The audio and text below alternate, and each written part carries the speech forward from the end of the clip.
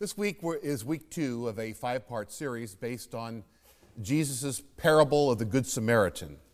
Last week we read the parable and we talked about what it means generally to be a Good Samaritan in the world. And so for the next few weeks we're going to be looking at what does it mean to be a Good Samaritan in terms of justice? What does it mean to be a Good Samaritan to the poor? And then finally, what does it mean to be a Good Samaritan to our planet? This week, we look at what does it mean to be a Good Samaritan to those that are sick? And how can we be a healing presence in this world? And so our text is an interesting one. It is actually a miracle within a miracle. You'll see what we mean here as we read Mark chapter 5. When Jesus had crossed again in the boat to the other side, a great crowd gathered about him, and he was beside the sea. Then came one of the rulers of the synagogue, Jairus by name, and seeing him, he fell at his feet and besought him, saying, "My little daughter is at the point of death. Come and lay your hands on her, so that she may be made well and live." And he went with him. And a great crowd followed him and thronged about him. There was a woman who had a flow of blood for 12 years, and who had suffered much under many physicians, and had spent all she had, and was no better, but rather grew worse. She had heard the reports about Jesus, and came up behind him in the crowd, and touched his garment. For she said, "If I touch even his garments, I shall be made well." And immediately the hemorrhage ceased, and she felt in her body that she was healed of her disease. And Jesus, perceiving in himself that power had gone forth from him, immediately turned about in the crowd and said, "Who touched my garments?" And his disciples said to him, "You see the crowd pressing around you, and yet you say, 'Who touched me?'" And he looked around to see who had done it. But the woman, knowing what had been done to her, came in fear and trembling and fell down before him and told him the whole truth. And he said to her, "Daughter, your faith has made you well. Go in peace and be healed of your disease." While he was still speaking, there came from the ruler's house some who said, "Your daughter is dead. Why trouble the teacher any further?" But ignoring that, they said, Jesus said to the ruler of the synagogue, "Do not fear, only believe." And he allowed no one to follow him except Peter and James and John, the brother of James. When they came to the house of the ruler of the synagogue, he saw a tumult and people weeping and wailing loudly. When he had entered, he said to them, "Why do you make a tumult and weep? The child is not dead, but sleeping." And they laughed at him. But he put them outside and took the child's father and mother and those who were with him and went in where the child was. Taking her by the hand, he said to her, "Talitha cumi," which means, "Little girl, I say to you, rise." And immediately the girl got up and walked. She was 12 years of age. And they were immediately overcome with amazement. And he strictly charged them that no one should know this, and told them to give her something to eat. May the Lord bless to our hearts and our minds this reading of his word. Heard about a man who had a huge presence in social media. He had 1,000 friends on his Facebook page. And when he would post something, he got hundreds and hundreds of comments, thoughts. But when he posted that he had been diagnosed with leukemia, he found that fewer than 50% of his friends even bothered to respond at all. Often at the point of our greatest need, we fail each other miserably. And one of the places we do that is when people become sick.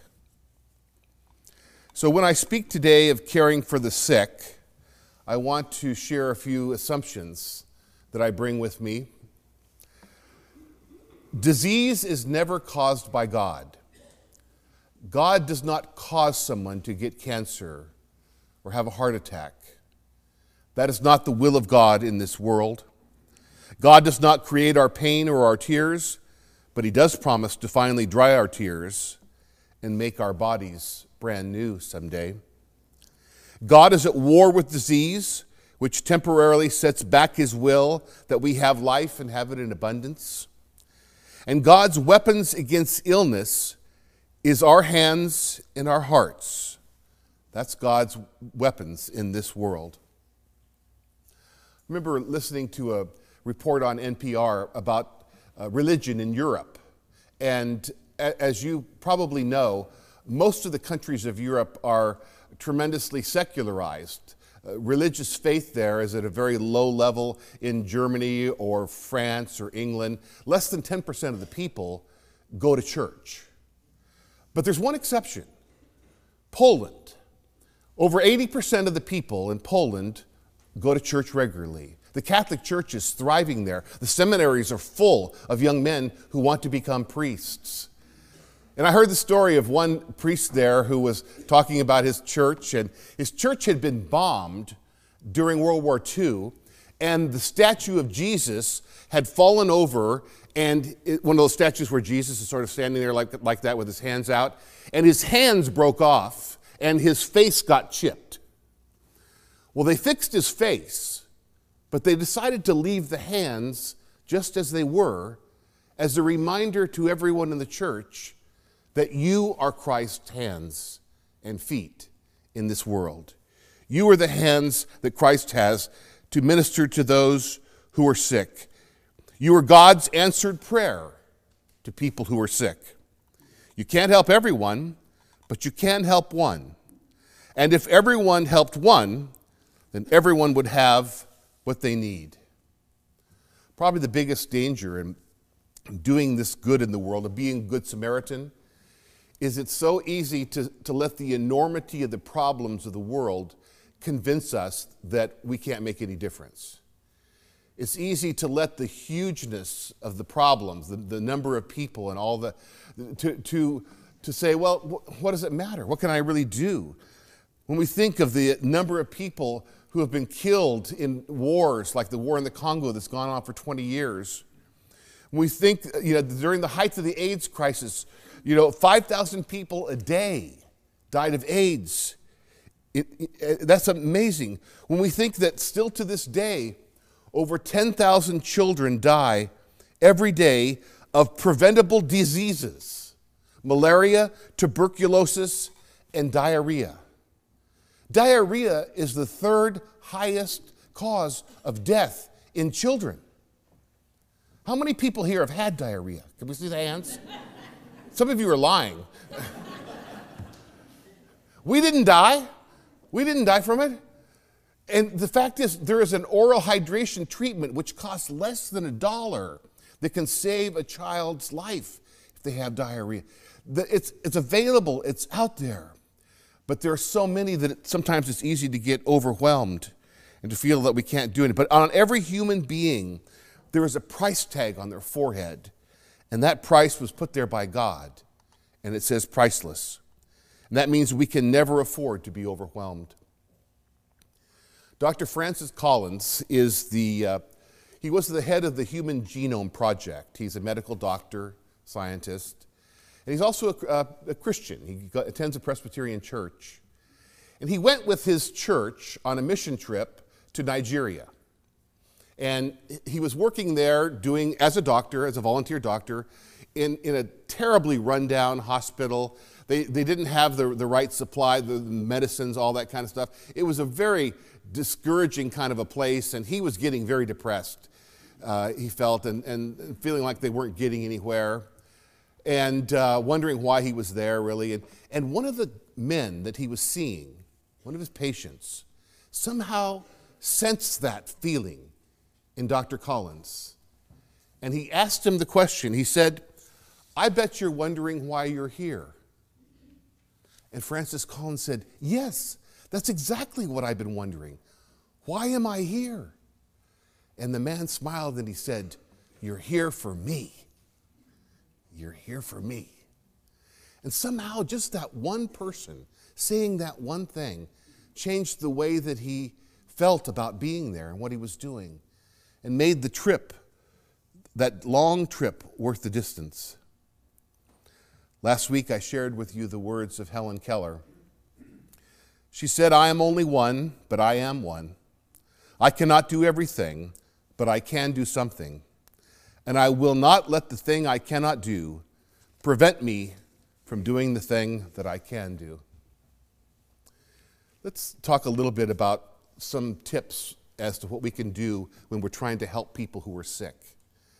I've collected a few suggestions here that people who are professionals in this know. They suggest, for example, when you visit a person who's sick, don't ask, "How are you?" Because the answer is, "Not good, I'm sick." It's better to ask something like, "How's the day today? How's that going?" It's okay for you to say that you don't know what to say, to admit that you don't know what to say. You're just there because I love you and want to encourage you, and I'm not sure what to say with this news that you have given me. Remember, silence is golden. Trust it, don't kill it. Oftentimes, just coming in and sitting down in a chair by a person who is sick, that silence presence is often the most important and meaningful gift that you can give, even more important than words. When it comes to visiting the sick, like a good speech, be sincere, be brief, and be gone.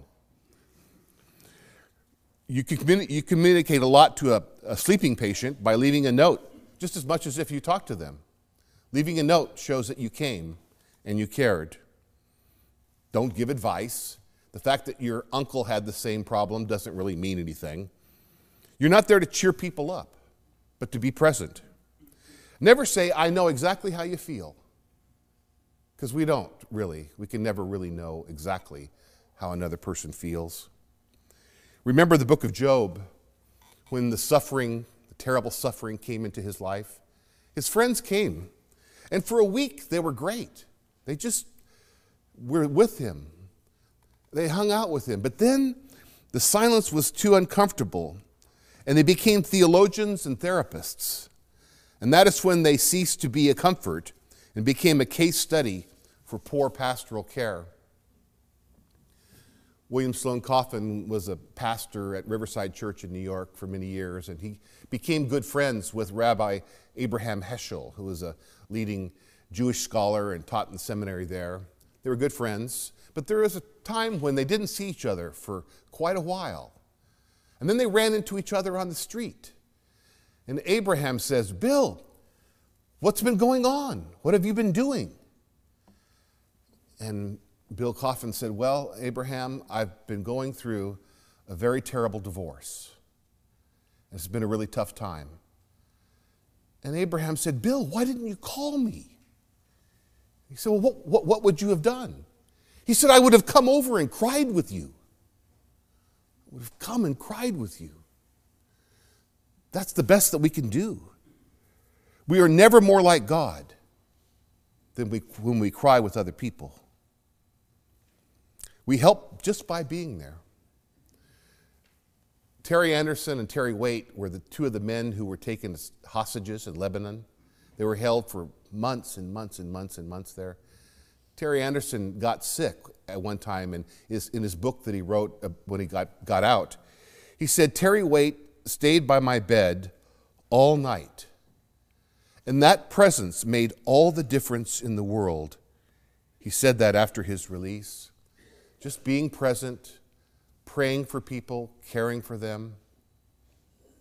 My daughter Mackenzie went with Scott Kale and the young people of this church when she was in high school. She went to Malawi on one of our mission trips. And they did that one particular day. Their job was to go out with the nurses from Ambangweni Hospital out into the bush where they were doing these rural clinics. And part of the rural clinic was that they were encouraging everyone to get tested for AIDS, to find out your AIDS status. And they had a test where just within a couple hours they could tell people whether they had AIDS or not. And that day, Mackenzie and a couple of the other kids were there helping the nurses. They tested 20 women in the clinic that day. And at the end of the day, they found out that one of them, number 13, was positive, HIV positive. And they had to bring her into the van, and the nurses sat down with her and explained to her the situation. Mackenzie said, "Dad, that night, when we had our little session with Scott and we talked about the day and debriefed and did our little Bible study and prayer time, Every one of us prayed for number 13. God help number 13 be with her. When we lift up other people in prayer, we are doing a holy thing. And it's part of our job in this world to be people of prayer. You know, when you go to the hospital in Africa, did you know that you have to take caregivers with you? One or even more caregivers. Because hospitals in Africa don't serve food. So there's a building called the Caregiver's Hut, which is an outside building where they have fires, where they make the food, and they take it to the loved one. So in an African hospital, between every bed are people sitting on the floor. They're the caregivers. They're family and friends of the person who is sick. And I'm sure it's not terribly hygienic, but I can tell you, there's something about being surrounded by people who love and care for you that makes it a little bit easier to be sick. I think it's preferable to some of the quiet, cold, isolated rooms that I walk into in America when somebody's in the hospital. And there's nobody there, they're by themselves, they're all alone. I think it might be a better idea to be surrounded by people of love in those difficult times. The church has done a lot of bad things in its 2,000 years. We've got the Inquisition, we've got the Crusades, we've got terrible religious wars. But the one thing that we have done that's the best is to start hospitals all around the world in the name of Jesus Christ. Any country that you can go to, you will find Christians there who are a healing presence, who are doing continuing the work of Jesus Christ to heal people in His name. When Bono went to Willow Creek Church, he said, I want you to know that without you, millions of Africans would not be on antiretroviral drugs. Without you, we wouldn't be beating malaria in Kenya and Rwanda and other places. We're getting very close to a vaccine on malaria. They're testing it right now in Africa. Without you, this just isn't possible. So for all the people who can't be in this room to thank you, I want to say thank you on their behalf. I want to say thank you to you on behalf of all the people that were affected by the alternative gift market. Look at that list of things in your bulletin there. All those good things. And I'd like to thank you for all those people. We can't solve the AIDS crisis or cure malaria, but we can start right where we are in continuing Christ's ministry to the sick. I'll give you a homework assignment for this afternoon.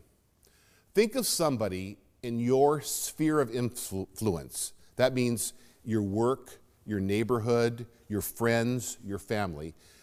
Can you think of somebody you know of who's sick? Maybe it's not a full horrible disease, but maybe it's just a chronic problem which really affects their life. Think of somebody who is sick that you know of. Write their name down and prayerfully answer these 3 questions. What needs do I see in that person's life? 2, what can I pray for on his or her behalf? And 3, what action can I take to help? To be Christ's hands and feet in the world, we have to start somewhere. Why not here? To be Christ's hands and feet in the world, we have to start someday. Why not today? There's a Ugandan saying that says, 1 + 1 becomes a bundle. One compassionate heart, one act of mercy, one trip to see someone in need, one generous check, one person and then one more and then one more, and it starts to form a bundle of compassion and kindness and good that can make a significant difference in the world of darkness and suffering like our own. Some people call it the tipping point. Amen.